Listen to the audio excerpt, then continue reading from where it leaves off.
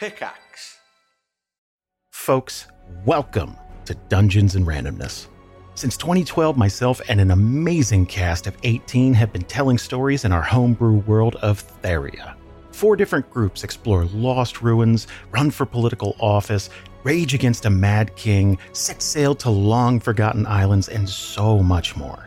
Every group has a different story and flavor, and every season, or arc, has a new set of groups and stories, all building the history of our world with every single session. Literally hundreds of hours of stories are waiting for you as part of the Pickaxe Network. Check out Dungeons and Randomness wherever you get your podcasts, and we'll see you around the table. Hello, and welcome back to the Review of Death, a Doctor Who podcast and your fortnightly home for Doctor Who news and reviews. I'm Matthew Toffolo.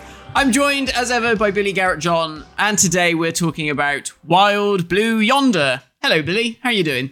Hello, Matt. I'm really good. Can you sing Wild Blue Yonder for me? No, I don't know the song. I don't know it at all. None of us did.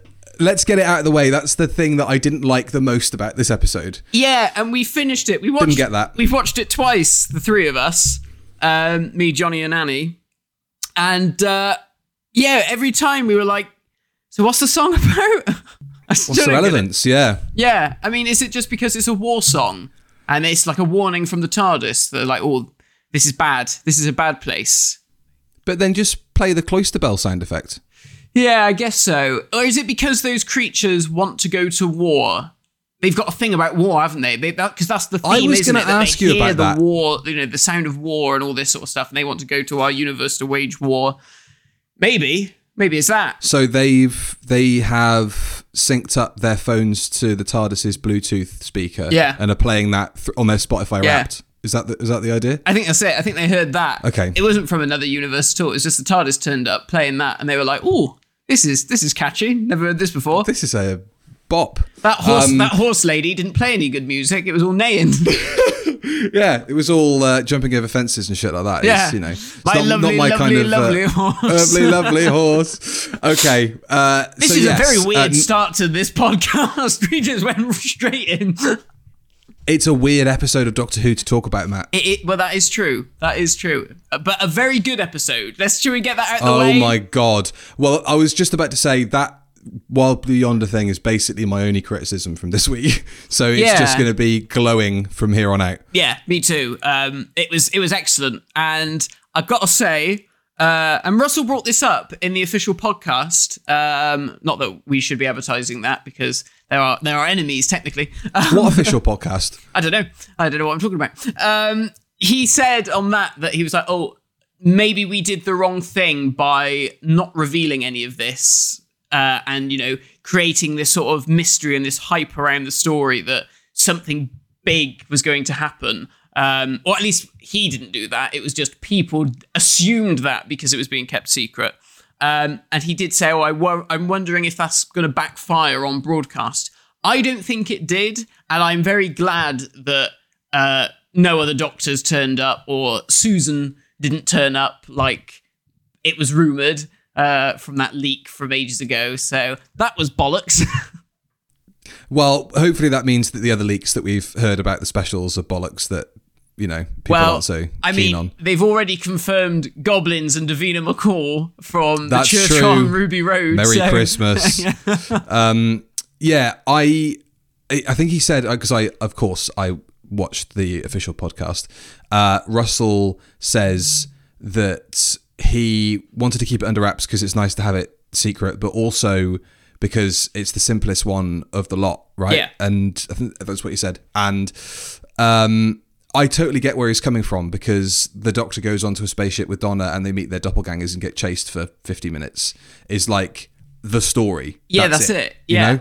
But it's everything else that happens in this story that, that's the reason why you keep it secret, because there were moments in this where I thought, I'm so glad that they didn't spoil. Yeah. I'm so glad they didn't spoil the visuals of the spaceship for a starter, because everything outside of that cupboard we hadn't really seen. There were a couple of press photos of corridors and the Doctor sat on like a big chair or whatever, but we had no idea where they were, obviously what was going on. and you needed that going into this story. This is obviously going to maintain its quality on rewatch. Oh, definitely. That's already happened for me. Yeah. But that initial viewing experience... I enjoyed it more the second time round. Do you reckon? Yeah. We all said it. We all said, God, it's just so good. We just really enjoyed it. It is sort of like Midnight, but upper level. That's not me saying that I necessarily prefer this to Midnight. I think Midnight is possibly the stronger story and possibly the scarier story, because I think it works in such a simple way in that one set with those people. I mean, he's trying to tell a different story, isn't it? It's all about sort of like the human condition, isn't it? Midnight, and how bloody awful human beings can be. Whereas this is slightly different, but it's that same sort of thing, isn't it? The creature that is trying to become one of us and is learning and adapting. I'd love to know where Russell's sort of fascination with that has come from. I wonder if there's, is that like an AI type thing? This idea I was that computers are yeah. learning to be like us, and is it one of those fears? I wonder when the meta's going to sort of reveal itself a bit more, because you could say that the first one maybe was about identity, like the duality of Meep, good side and bad side, obviously Rose being trans, and identity in the Doctor's face is obviously a long-running thread through this episode. Donna, the Dr. Donna, that duality. Yeah, I think if you were to try and extract anything, it would be you can replicate something to a certain degree, but you can't. You can have all the kind of data, the facts, the figures, the numbers, but you can't have the feeling and the intuition and the context. Yeah. And that ultimately is what makes us all unique. So I totally see that there is some commentary going on there. I mean, and the other thing is, of course, that you sort of said already about keeping the ship secret. It looked so good. I mean, there were some CGI bits that were a bit like, oh, okay, that's not necessarily worked as well as it could have done, even on a big, Disney-ish budget. But, on the whole, I mean, the physical design of the ship was insane. And then to go and watch Unleashed afterwards and see how they had pipes with water being pumped through it and stuff. And you think that is such a minute detail that you are probably going to miss the first time you watch it. But the fact that they did it is incredible. And just all of those corridors and things, and the vents and the way it was lit and the way it was designed with the doors and the bits flipping around and stuff. Really, really incredible stuff. Very, very clever. It totally became a character of itself. Yes. That the ship was the mystery, and it unfolded, like you say, from the ship resetting itself, the interior flipping around, the slow robot. I mean, I know people have already drawn allusions to Marvin from Hitchhiker's Guide, but it is the same designer, isn't it? It's the same guy that did the Hitchhiker's movie. Yeah. So, and he's got such an eye, and, there are heart of gold aspects of the TARDIS interior, but that is somebody who do you call on to create a spaceship set? It's that dude. His name escapes me at the moment. But, and then you've got the clanging, the airlock opening and closing 3 years ago. It was a perfect unfolding of the mystery, and the ship was a great setting for that. Yeah. And then you just suddenly get slapped with "My arms are too long." Yeah. And you're like, whoa, all the mystery can take a backseat for a second. What the fuck is going on? Yeah, that's it, isn't it? When we were watching it, because they go off their separate ways, don't they? The Doctor and Donna, and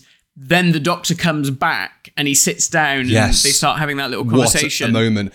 Yeah, and you think, oh, okay, and then it cuts to the Doctor fiddling with the pipes as he was, and we all went, wait, hang on, what? And then I was like, oh my God, there's two of them. And then, of course, you get, like you said, the arms are too long. Oh, what a moment. Really, I was cool. definitely overanalyzing this, but I thought something's up when he came back into Donna's room. And I thought, because Russell is teasing the fact that Donna's going to die, and obviously we had a massive fake out at the end of this story, and I think people are anticipating that's going to happen at the end of the giggle, because it's just being teased. But I thought the Doctor coming back in was, when he left the room, he was zapped to into the adventure and then figures out that Donna doesn't get through it, and he's now just come back having done it all. Because he looks at her really mournfully. Yeah. And now on a rewatch, when you obviously realise that isn't the case, and I was just massively overanalyzing everything, you had Stephen Moffat in your brain. You're like, if this was a Stephen Moffat story, this is. I've seen a lot of back. people drawing that like comparison. Yeah. Or, you know, like last week was the kind of classic runaround RTD. Yeah. You know, London's on fire. This week was the slightly more cerebral. I don't know if I would necessarily call Stephen Moffat like a cerebral writer, but it was the, you know, the head crazy scratcher. Turns around every corner, the head scratcher. Yeah, exactly. The mystery box thing. So yeah, when that reveal did happen, and this is where I think the money's been spent, isn't it? Because, like you said, some of the CG was a bit dodge. Yeah. With the running down corridors at the end in particular, I thought looked super and that hammy. one bit, once David Tennant had bent over backwards and then his head was like sticking through his legs, it was like, it's like that does look janky. Maybe you could have had another go at that or something. But it was him spider walking. Like, was that really? Was that Tennant? I'm sure I saw that on Twitter. Somebody said that's him, or he even says that's me. I'm sure I saw that on Twitter. Oh, really? My God. Yeah. Be that flexible at 53 or whatever he is. Fair play to him. David Tennant for a reason. My cock is too long. Yeah, he's doing all the spider walking and stuff. That's just crazy. And then like the Donna's double knee. Oh, like, that was horrible, yeah. So grim. It's clever, isn't it? Because it's such a simple idea, but it's just that uncanny valley thing of, this is just not quite right. And my mum texted my brother after we watched it, and she put, Doctor Who was a bit creepy. And then she said to us yesterday, she was like, she said it was a bit freaky, that. She said, I didn't like all that. She's been enjoying it. It's She's good been to loving see. it. And like Jonathan said last night, after we watched it the second time, I said, so what do you think on a second viewing? And he said, brilliant. He said, I got to say, he said, both of these episodes have been really brilliant. He said, I've thoroughly enjoyed both of them. So there's definitely like a shift somewhere. There's a shift in the air. Which is good. And I mean, when I went into work last week, a couple of people came up to me and said, did you watch Doctor Who? Which I was like, oh my God, people are asking me about Doctor Who. I was like, yes, I thought it was very good. And they were like, yeah, we loved it. You know, we thought it was really good. One of them even went off and watched the behind the scenes and watched Unleashed afterwards. They were that invested. It's happening. Yeah, that's what I thought. I was like, my God, this is excellent. So I'm looking forward to talking to people this week and saying, what did you think of that mad one? And yeah, it's bearing out in the viewing figures. What was it? It was only a drop of like 200,000 from last week. And I don't know if the figures have been officially confirmed, but I'm seeing somewhere in the region of 7.2, 7.6 with the plus consolidated thing. For Star Beast. Yeah, that sounds about right. Which because is great. Wasn't it like voting, the first night of voting for I'm a Celebrity on Saturday? It beat, what was that this weekend? This weekend. So I think that's why it just beat Doctor Who, because I think everyone was picking up the phone to make Nigel Farage eat bloody kangaroo's testicles and, you know, koala cock. Well, yeah. So that's really good. That's really good to see. And like you say, I'm getting people coming up to me at work and saying, like, not even necessarily aware that it's on now, but I feel like there's a thing in the air of Doctor Who, and people are kind of remembering it again. And you know, I said, oh no, well, you know, the specials have started, and they're like, and is it the new guy from Sex Ed? No, it's David Tennant. I used to watch it. Blah blah blah. Yeah, that it's works. It's happened, which is everything we wanted. And I don't want him to go. I'm really annoyed. Finally, you're echoing the sentiments that of every Doctor Who fan, seemingly apart from us back in 2009. Yeah, I love him. I think he's brilliant. He's been so good in both of these stories. I love Donna as well. And having them back, and then knowing that, you know, in a few days' time we're gonna have to say goodbye to them both again. It's like, but I was just getting used to having you guys around. You know, I could easily watch another 10 episodes with the two of them rocking around in time and space. So there's a spin-off, if you want to do one. You may very well get your wish, Matt, if things are to be... You never know. You never know. You never know. Yes. So I'm talking about Catherine and David. My two standouts for them this week was when the Doctor realizes that they get the blood pumping, they get the heart going, they get the brain thinking, they terrorize you, but he can't stop himself from thinking because he's Doctor Who, and that's the way his brain works. That was a beautiful bit of acting. Obviously, he was great at as the Not thing, the Not 14. Oh yeah, I mean, very unnerving, both of them. They both did wonderful performances, being very unnerving and unsettling, and really good. And especially to see their gait change, their whole tone of voice, their face. Like David is absolutely vacant. Like he's just not there at all. Catherine's got this purr to her voice, which is really unsettling. Yeah, and she's got like a twinkle in her eye, very mischievous. But then also kind of weirdly alien and animalistic. Like when she drops to her knees and starts counting the salt on the floor, that was really creepy. Yeah, I would have loved for the Unleashed lot to have shown sort of more of the behind the scenes of that. I mean, obviously, the technical spectacle is fantastic. But from the acting point of view, I would have loved to have seen those two be like, right, well, how are we going to do this? What's our process? Or, how was the director involved in that? Or was it just something the two of them There is a little bit workshopped?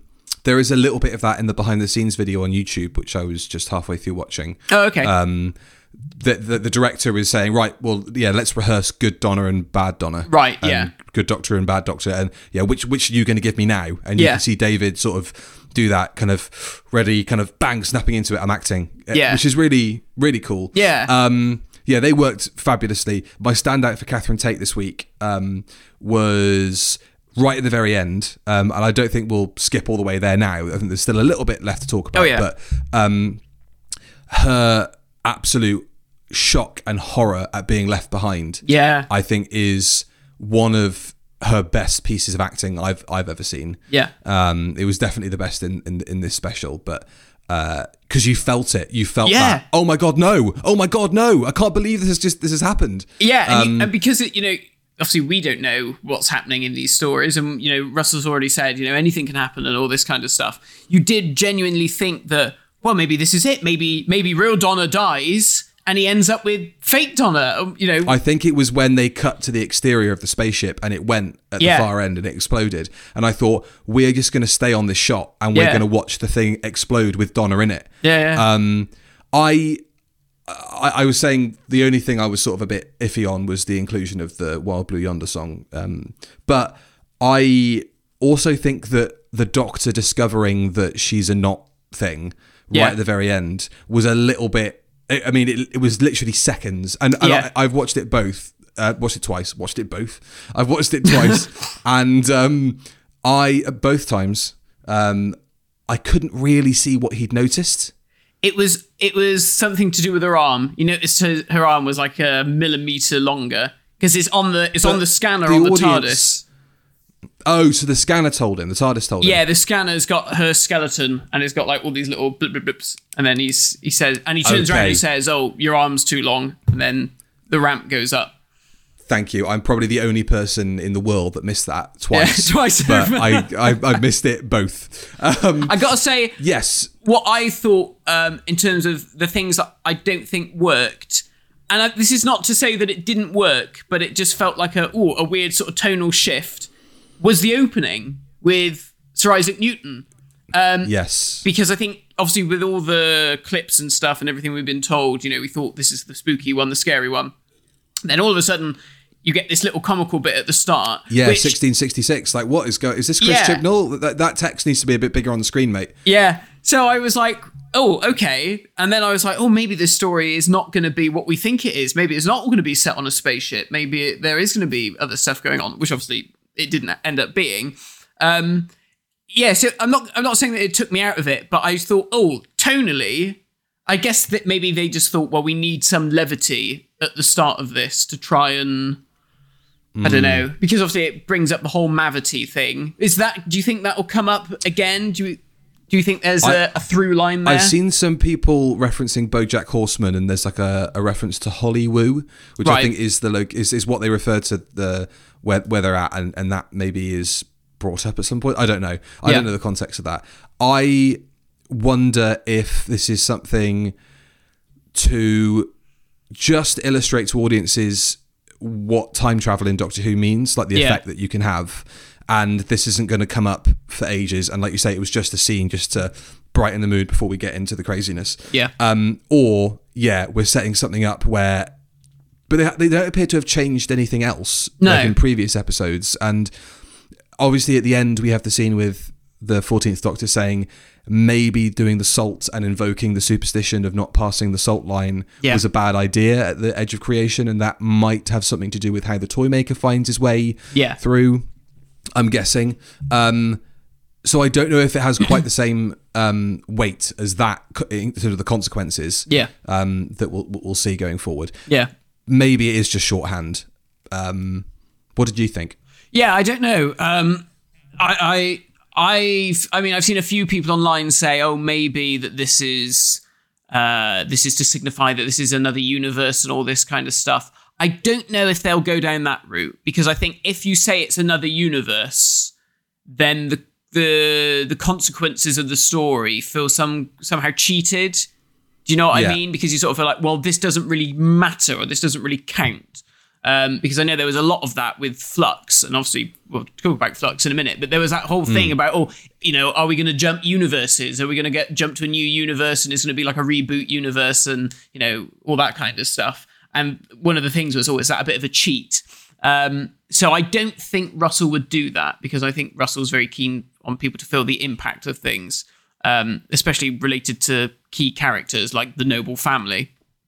So who knows? Maybe it is just a little gag, and time will just iron itself out. Maybe Sir Isaac Newton thought a few days later, Mavity sounds a bit shit, let's go with Gravity. I think it was interesting how they mentioned it like at least two, maybe three distinct times through the episode.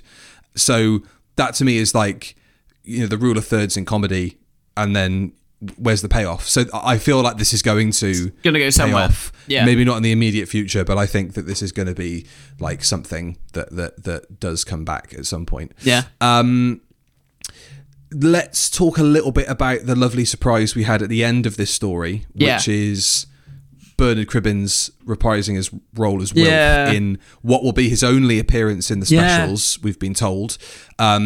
It's interesting looking at some of the clips that have come out for The Giggle, because it looks like he was on location and is just being cropped out of some shots. Oh, really? I mean, it feels like, to me, it's been made pretty clear that he's not going to feature in The Giggle. Yeah. But we obviously know he was on location in Bristol and in Camden. Yeah. So it will be interesting to see how they work around that.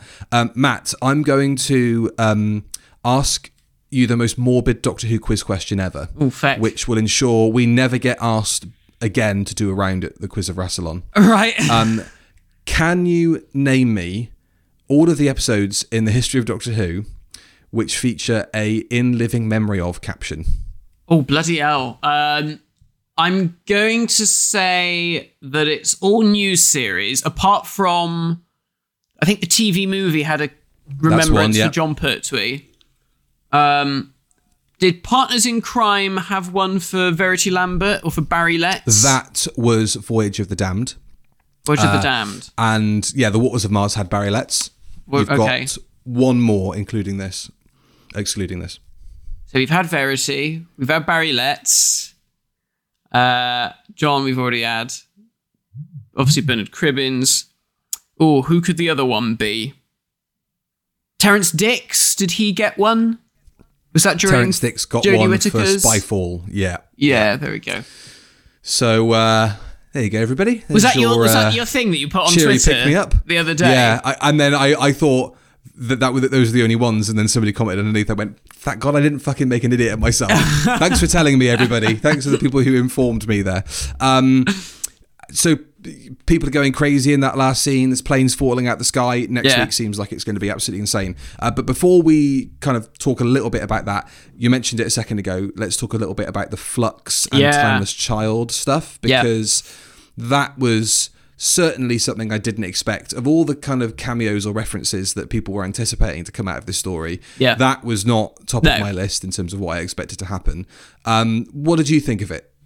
I mean, on one level, I think it's hilarious that you've got the succeeding showrunner having to pick up the pieces of the previous showrunner's storylines and go, let's clear up these answers that some people, clear up these questions that some people are asking for answers. Because this was something we brought up all the time when we were reviewing Flux. We were like, well, what the hell's happened to the universe? Is it just fixed? Is it undone? What's going on there? So it's interesting to have, and Chibnall obviously never gave us an answer to that. It was just life carried on as normal. Let's go sword fight some sea devils and let's arse around with the master. So it's interesting to see Russell go, right, okay, well, he'd already mentioned Gallifrey in that story, and because Bad Donna sort of says something about, do you miss Gallifrey? And he says, oh, that got complicated, which I thought was lovely way of just being like, yeah, well, they came back and then they all died again, and that must be tricky for David to play, because it's sort of like, so is Gallifrey still out there? Like, because that was such a huge part of, his characterization as the lonely god and, all that sort of stuff. Yeah. The last of the Time Lords. Yeah. It must be difficult for him coming back to the show and be basically playing the same character, and all the development has been done without him being there with this huge aspect of the character's lore and the character's past. I thought he handled that quite well. You still felt the kind of, yearning and the longing for Gallifrey, but also that there have been experiences since. The complicated line was very clever. And then so then to have Russell then sort of say, well, no, this is the situation with the Flux. Half of the universe has been destroyed, and this is now the Doctor's new guilt. I guess this is the Time War angst, but this time it's just that he was, sort of indirectly responsible for half the universe being wiped out. So I'm intrigued to see if any of this will ever come up again, because are the Sontarans going to turn up one day and be like, that was our time when half of the universe got wiped out, or are the Cybermen still reeling from that sort of thing? Who knows? What I will say is, I thought he played it brilliantly, David. I thought he did it very well, like you said, considering that it's not his era and it's not experiences that he's had to deal with himself. But I did wonder if this is going to be a bit confusing for other people, like normal audiences who skipped the Jodie era, and then Annie's friend texted her and said, "What is the Flux? What are they talking about? I am so confused." And I was like, okay, yeah. I was like, I'm a bit worried that people are like, why have we just sort of paused this story for this sort of slight info dump that people aren't going to necessarily know what any of that means, particularly naming it the Flux. Maybe it was just safer to just, I don't know, was it safer to ignore it? The thing that happened. I think that it will be treated probably the same way that the Time War was treated when you heard those initial kind of references to it when the show came back. Like, we were all asking the same question. I guess the difference, of course, is that you've got the show to refer to, and that storyline, however many years ago that was now. Yeah. But I don't think it's going to be as core to the Doctor's character or their development going forward as the Time War was, because, not only is that not Russell's work, and I don't think he'll want to infer, story elements that aren't his. We know how he felt about the Time War being undone during Moffat's era, so I don't know if he'll want to tread on toes in that way. Yeah. But it seems no different to me. Interestingly, Annie's friend sort of mentioned it, but it seems no different to me to the Time War being mentioned and us all going at the time, what's all that about? Yeah, I guess so. I don't know if it was just because, obviously with the Time War stuff, Doctor Who hadn't been on the air, so, it felt new, and I guess new audiences just assumed this was some new plot point. I guess what we're dealing with here is the fact that, Doctor Who has only been off the air for just over a year. So I guess it's been on recently enough for people to go, oh wait, was that something that actually has happened in the series, physically? But yeah, maybe it won't be anything that I really... think the Timeless Child is probably going to be the thing that's most confusing to audiences, because you have a reference earlier in the episode, as you said, to Gallifrey, and that being the Doctor's home. And then Donna, asks him about the Timeless Child. You're not actually from there. You don't know where you're from. Yeah. I think that could maybe be a bit more, okay, I've got a lot more to catch up on than I thought I did. Yeah. The same sort of... story threads and arcs that maybe weighed the show down and put people off during the Moffat era. That's a massive generalization, but that is, it's generally what you hear is, I didn't tune in last week, so I'm not going to bother catching up and I'll just leave it. Yeah. So I think that was a nice reference. I'm glad that hasn't been dropped, because that is, we've spoken about this before. The whole point of the 50th anniversary, according to interviews from Moffat at the time, was this is the Doctor's new mission, is to go and find Gallifrey. 50 years on, it's almost like sort of a longer term story reset for the Doctor. Yeah. And the Timeless Child, I think, has acted as more of that in terms of the Doctor's... Yeah. The mystery had been stripped away totally, to the point where the Doctor is literally calling themselves Doctor Who on screen. Yeah. And we're threatening to learn the name of the Doctor and all that stuff. Yeah. So if we don't know what's going to happen next week, obviously, and you mentioned the alternative universe and a hard reset, I think that it will be a reset that maybe newer fans have to just sort of go, yeah, fine, I'll learn about this when I get into the show. Yeah. But it might be confusing for them initially. Yeah. And I just want to say, in terms of that scene, really interesting, David played it brilliantly, because he really lets his defenses down in that scene. In that moment when he suddenly thinks, oh, actually, I've got someone that I can talk to about this and that I can confide in. And he's got that sort of little quiet bit where he says, oh, Donna, is that you? I've missed you so much. And then that when the carpet is pulled from under his feet, and Donna, literally, the carpet is pulled from under her feet and she falls into a puddle. That's such a good moment. She becomes a boneless. She becomes a boneless, yeah. And really, really well played by David and by Catherine, because she's absolutely vital in that bit. She really does. She spits those words out with real bile and is just very antagonistic. It's great. And then obviously afterwards, he has that moment in the corridor or in the ventilation shaft where he screams and he bangs and kicks the thing. And then he has that moment of calm and he just says, good. And then he goes off and he's like, right, now I've got to carry on and save the day, sort of thing. Really interesting to see those sort of character beats. And then for it to come back round at the end when he asks Donna, your doppelganger said that she had all the memories of everything that's gone on. And obviously Donna says, no, I don't know. She said it was too much for my brain to take. And you can see the disappointment in the Doctor, because he just sort of thinks, oh, for that split second, he thought there was someone else out there that he could relate to. And I think it's interesting. Again, it is very reminiscent of all that Time War stuff, because it was always that thing of, as much as I love Rose, I cannot share the burden of all the things that I've been through. But as soon as the Master comes along, it gives the Doctor that glimmer of hope. You see it in Utopia, don't you? When he's like, oh, look, come on, it's just the two of us left now. Things have changed. And again, the carpet's pulled out from under his feet. So I think it is interesting that Russell is using these sort of like emotional beats from before to try and give the Doctor that sort of backbone emotionally. Because I guess, the problem with the Doctor is that he can be so emotionally void in some ways, particularly in the old series. There was a lot of occasions where you sort of thought, oh, gosh, he's so alien. You heartless bastard, yeah. You heartless bastard, yeah. And they've made quite a point of saying, especially with the 14th Doctor, that he's a lot more human than he was when he was the 10th Doctor, because he's gone through all these things. So yeah, it'll be interesting to see how that carries out, particularly, like you were saying, with the Timeless Children thing, particularly with Ruby, and, from what we know about her character, yes. How those two characters are going to gel, where are they going to find sort of familiar footing?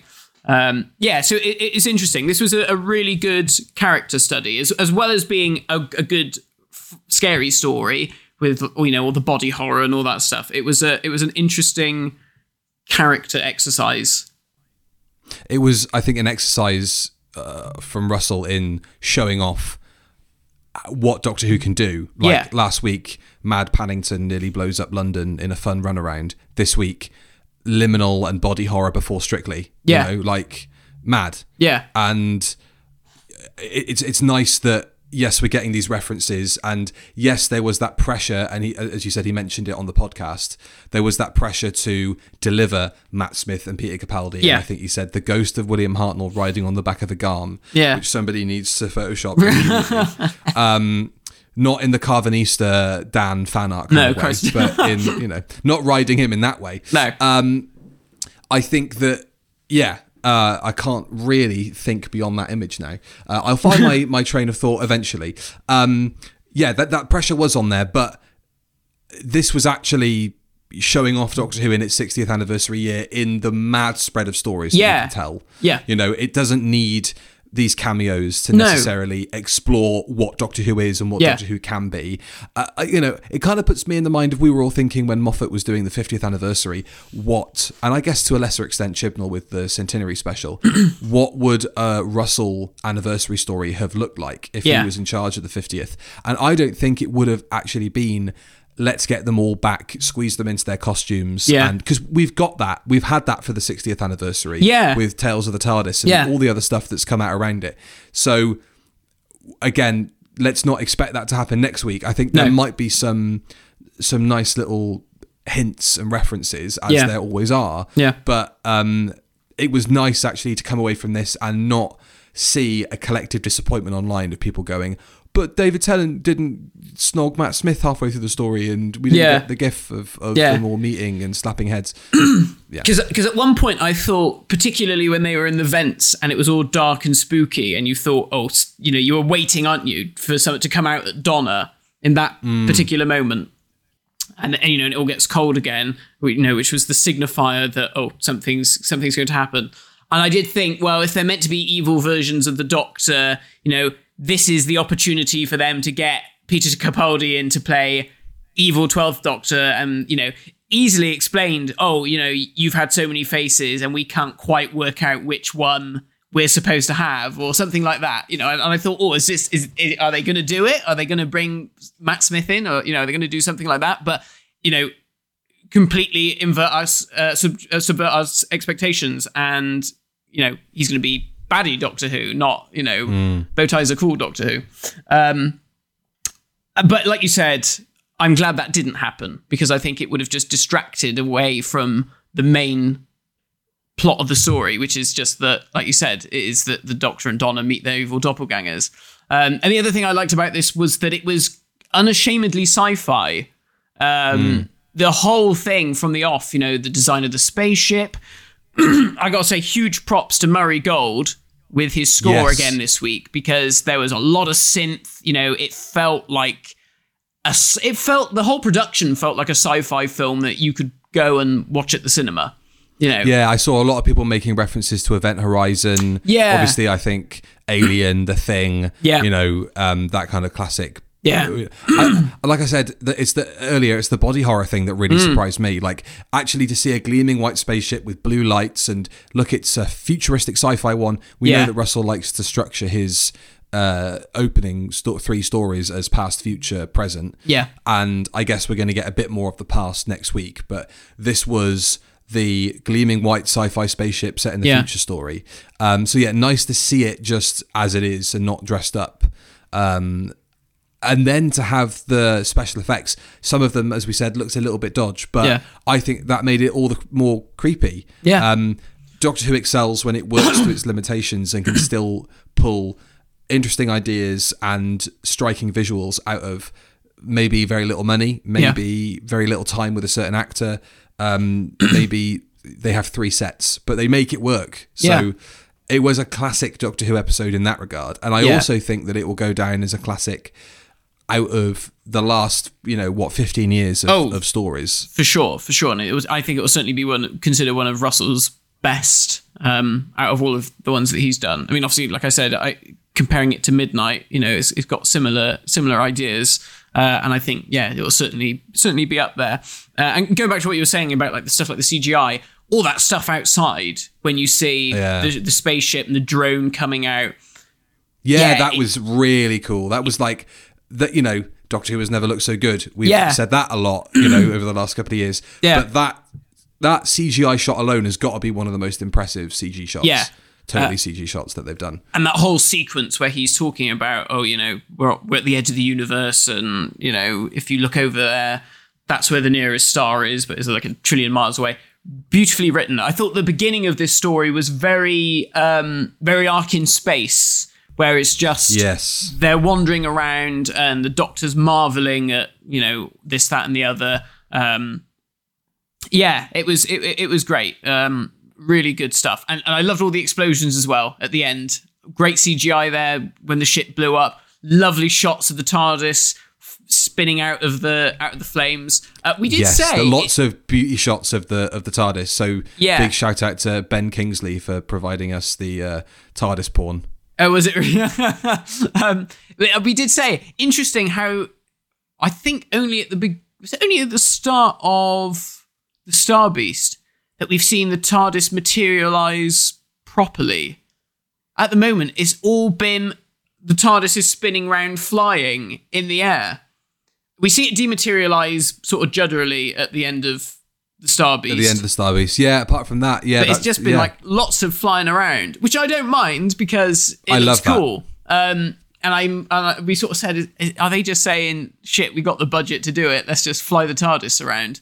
What did you think about the bit where the Doctor gets the TARDIS back at the end? We haven't mentioned the Hads, but that was a nice callback. What did you think about the bit at the end when the Doctor steps inside the TARDIS and then starts to use it like a skateboard? That was a bit silly. But did you not like also, that? No, I did like it, but it was a bit silly. But then all of it was silly. So I wasn't sort of sat there going, this is the thing that I'm most grumpy about, like I may have done years ago and gone, that was why would the Doctor do that? He's never done it before. But this was all about showing things that Doctor Who has never done before and doing them, and or showing off what it is fully capable of. I didn't mind it. No, I liked it. I thought it was good fun. I love that whole bit, like when the Doctor just like twats evil Donna. And Donna would smack the shit out of each other. So good. And it was cool. Like obviously we talked about the body horror. It's amazing how a set of false teeth. How that can do so much, David's expression when they were looming on them, I thought that kind of, again, vacant, sort of not there face was... And I would have liked a little bit more about, like, the eating, because I think, we eat. That's something we do or whatever. Yeah. And then, obviously, with the teeth, I think they maybe needed a little bit more of a physical threat rather than we have the same strength as you and could just beat you up, because... Yeah. I guess, I don't want them to have tentacles and be sucking the knowledge out of their head. But it was a little bit, there wasn't a physical threat to them. Yeah. We always say that Doctor Who is only as good as its villains or the threats week to week. And I thought that, these will go down as classic monsters. I would like to see them come back because I think there's a lot you can do. And I don't think it's a case of one and done like the Midnight Monster, because that's a very specific setting, and I know the threat is that obviously they can get out, and I know this is a very specific setting as well, but I think there's a lot more you could still do. We mentioned it with the Flood when we reviewed I almost said Life on Mars, Water on Mars.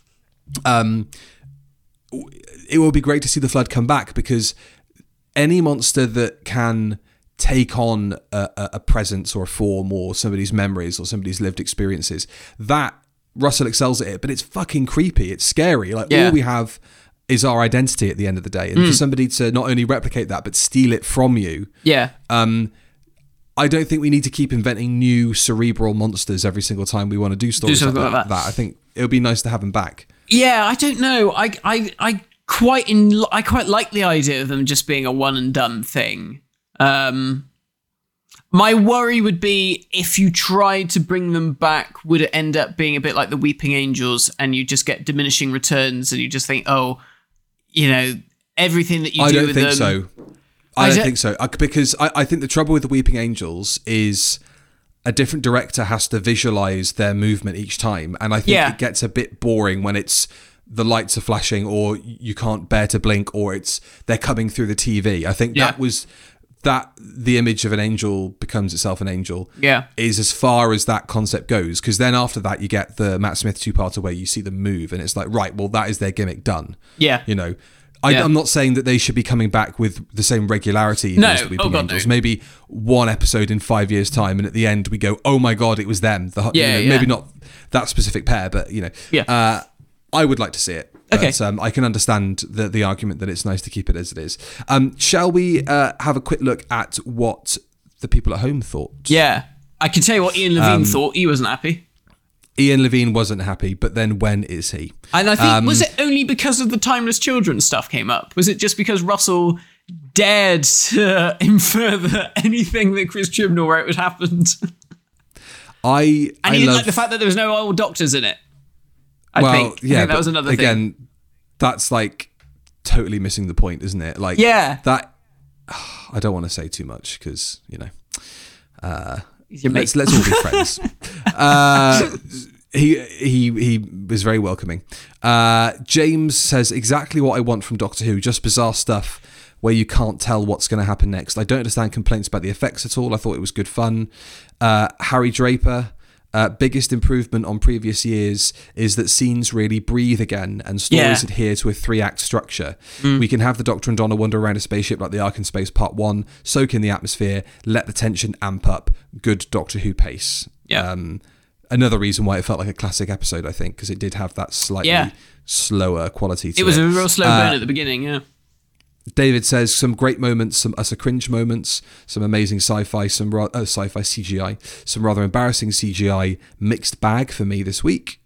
But that's Doctor Who, though, isn't it? If it looked too good, it wouldn't be Doctor Who. It wouldn't be Doctor Who. Like last week, we said the Wrath Warriors, they were like the Doctor Who element because they looked a bit janky and a bit clunky and, they were wonderful, but, it had that Doctor Who-iness. And I think if the CGI had been pitch perfect, then maybe we would have lost that slightly crap element that Doctor Who has to have. It's got to have a slightly crap element to it. It was everything I hoped for from Doctor Who, creepy and psychological. It was superbly acted and featured wonderful character moments, responding to the Chibnall era events that were desperately needed. Doctor Who is back, 10 out of 10. That's from Jay. It's all just praise. Jonathan, utterly besotted. Dominic says, weird. I want to say it will be memorable. The bit about him processing his involvement in the Flux is really good. I feel like RTD thought, let's do a really weird two-hander to really show off Dr. Donna, and it was mostly enough. Maybe just needed a bit more time. A fine ep.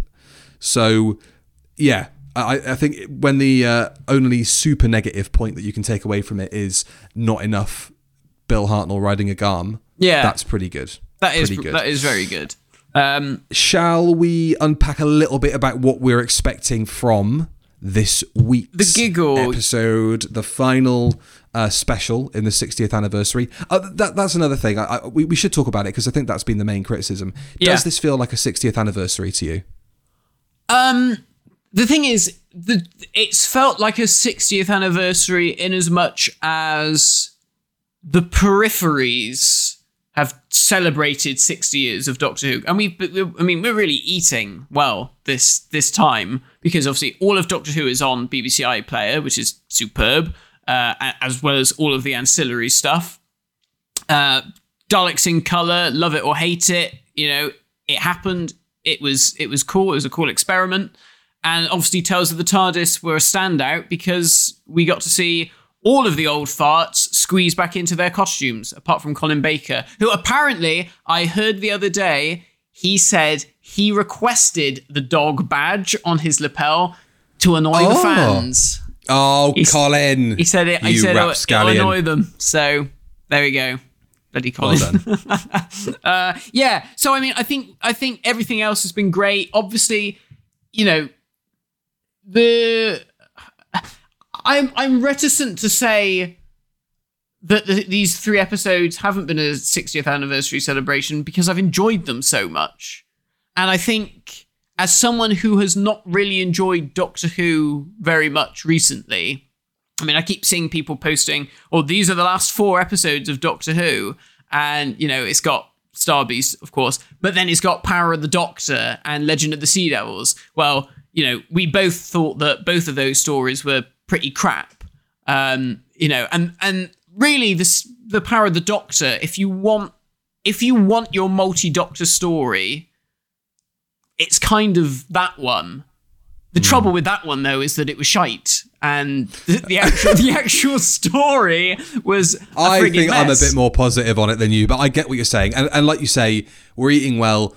The old farts coming back is happening as part of the 60th anniversary, and long may that continue, because I think Russell is, you know, obviously we know it's an empire now. We know that it's a big thing. Yeah. He is going to try and keep all those plates spinning to keep all the different demographics of fans happy. What you should be seeing this 60th anniversary as is a celebration of the fact that Doctor Who is still here. Yeah. It's still able to bring you family entertainment like this, where it is so off-piste from what you'd usually expect on primetime BBC One. Yeah. And that it's a celebration of that is Doctor Who. It's here. Episodes are being made. Shut the fuck up. No. You know, be happy with what you've got. And that we're setting it up to continue to be successful and to thrive. And this is the present, is that Doctor Who is in safe hands, and here is what we're offering you going forward. I think it's a very different situation to where we were with the 50th, you know, because I think the 50th, you know, the Doctor Who at that point, well, it, you know, had its Easter eggs towards the old series. You know, that felt like, okay, Doctor Who's been back on the air for however many years by that point, 6-7 years. You know, it felt like now, if you're going to do it, now's the time to do it and bring back those old Doctors, or do something to celebrate, you know, the old stuff. And, you know, you and I have sort of said a few times how a lot of that story feels tied in more to celebrating the new series with, you know, the odd nod to classic stuff here and there. But like you said, we're in a different position now where, you know, we're just lucky that the program is being made and is on the air, because, you know, we were very close to possibly not having a 60th anniversary special or specials or, you know, a new series at all. So, you know, the fact that we're here and we're able to talk about it, and the fact that we now know that, you know, they're in production on the second series and we haven't even seen any of Shooty's stuff yet, you know, that's amazing. That is worth celebrating. Well, if it's good. Yeah, you might be, you know, we might regret saying that at some point. It might be shit. I wish they bloody cancelled it at the 60th anniversary and it was just David and Catherine. Okay, cool. Let's talk a little bit about the giggle. What are we expecting? Any predictions? Anything that you've spotted along the way that you think is worth flagging? It was weird watching the trailer afterwards and seeing Bristol and being like, oh, we were there. We saw that being shot. We were right behind the camera. That's so weird. Yeah, it's going to be very odd watching that back and thinking, yeah, we're literally behind those cameras. It will be fucking 30 seconds, but it'll be the best 30 seconds of the entire episode, because it'll be the center, but you know. It's weird, isn't it? Yeah, I mean, there were some pictures got released last night. I don't know where they came from, but there were some pictures that leaked out last night, and, you know, Mel was in the background, so obviously we know that Mel's going to be in this one. So there you are. There's your 60th anniversary celebration. That's all I wanted, is a bit of Mel. Bit of Mel. Bit of Bonnie. I mean, obviously, the Toymaker's coming back, you know, a 60s baddie. And that was something I was thinking last night, or the night when Doctor Who was on. I thought, is there going to be something related to 80s Doctor Who in this one? Because it felt quite 80s, you know, with the score and everything, that synthy score for Wild Blue Yonder. And I thought, are they going to do a thing where, you know, the Star Beast is an adaptation of a 1970s comic? Oh, no, it was 1980. That was 1980, wasn't it? That was 1980 Star Beast. I'm talking bollocks. I thought maybe each episode was going to sort of hark back to a particular decade. Obviously, this week, it's the giggle is obviously Celestial Toymaker, so we've got our 60s thing, and I thought maybe you've got like a 70s. This one, it could have been called Running Down Corridors. Yeah. You know, and that is what Doctor Who is known for, especially at a time where you set up a bunch of corridors and just film people running up and down them because it's the cheap way of doing it. Yeah. Not when you are on a massive green screen stage with treadmills and CGI and all that sort of stuff now. Yeah. But that was quintessentially Doctor Who. So it feels like it had. Obviously, it all has the essence of Doctor Who, but it certainly felt like it was a classic base under siege. It was all of that, wasn't it? It was. Oh yeah. This is almost like this is the classic episode in terms of pacing and style. It's archetypal Doctor Who. Yeah, it was brilliant.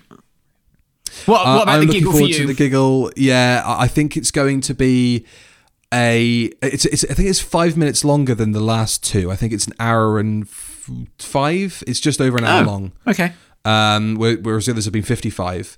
And obviously, we've got Ncuti Gatwa becoming Doctor Who in that story, and we've got whatever happens with Donna and 14, and what this new look Doctor Who is like going forward with Unit, and that presence, and the Christmas special that we're leading into in a couple of weeks' time. Yeah. I mean, on top of all of that, like I said, Ncuti's coming in, so I'm almost more intrigued by that than the actual content of the giggle. I'm sure the giggle as a story is going to be great, but I always feel like with those regeneration stories, there are means to an end. Like, really, as a Doctor Who fan, when you look at the legacy and of the program, you're only really worried about those last 3 minutes. Yeah. What's the regeneration going to be like? What's their first line going to be?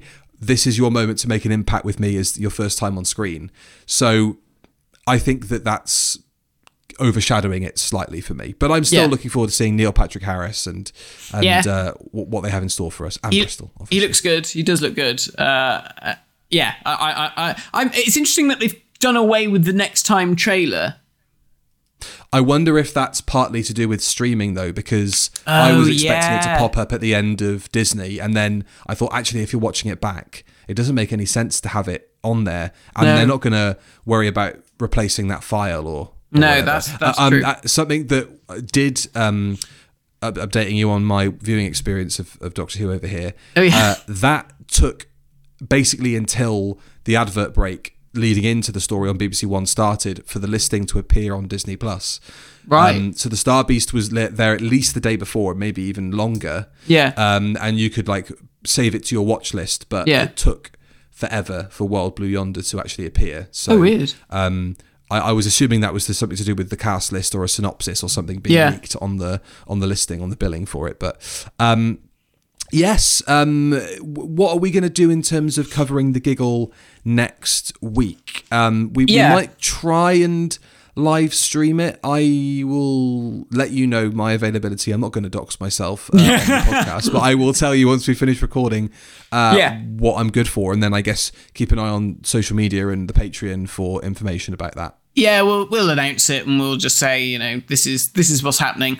But we will try and get our thoughts on the giggle out there as quickly as possible, because I know people like to know what we think about it. So that was Wild Blue Yonder. Brilliant. Not really much else to say, really, was it? It was just a bloody good story. Bloody good.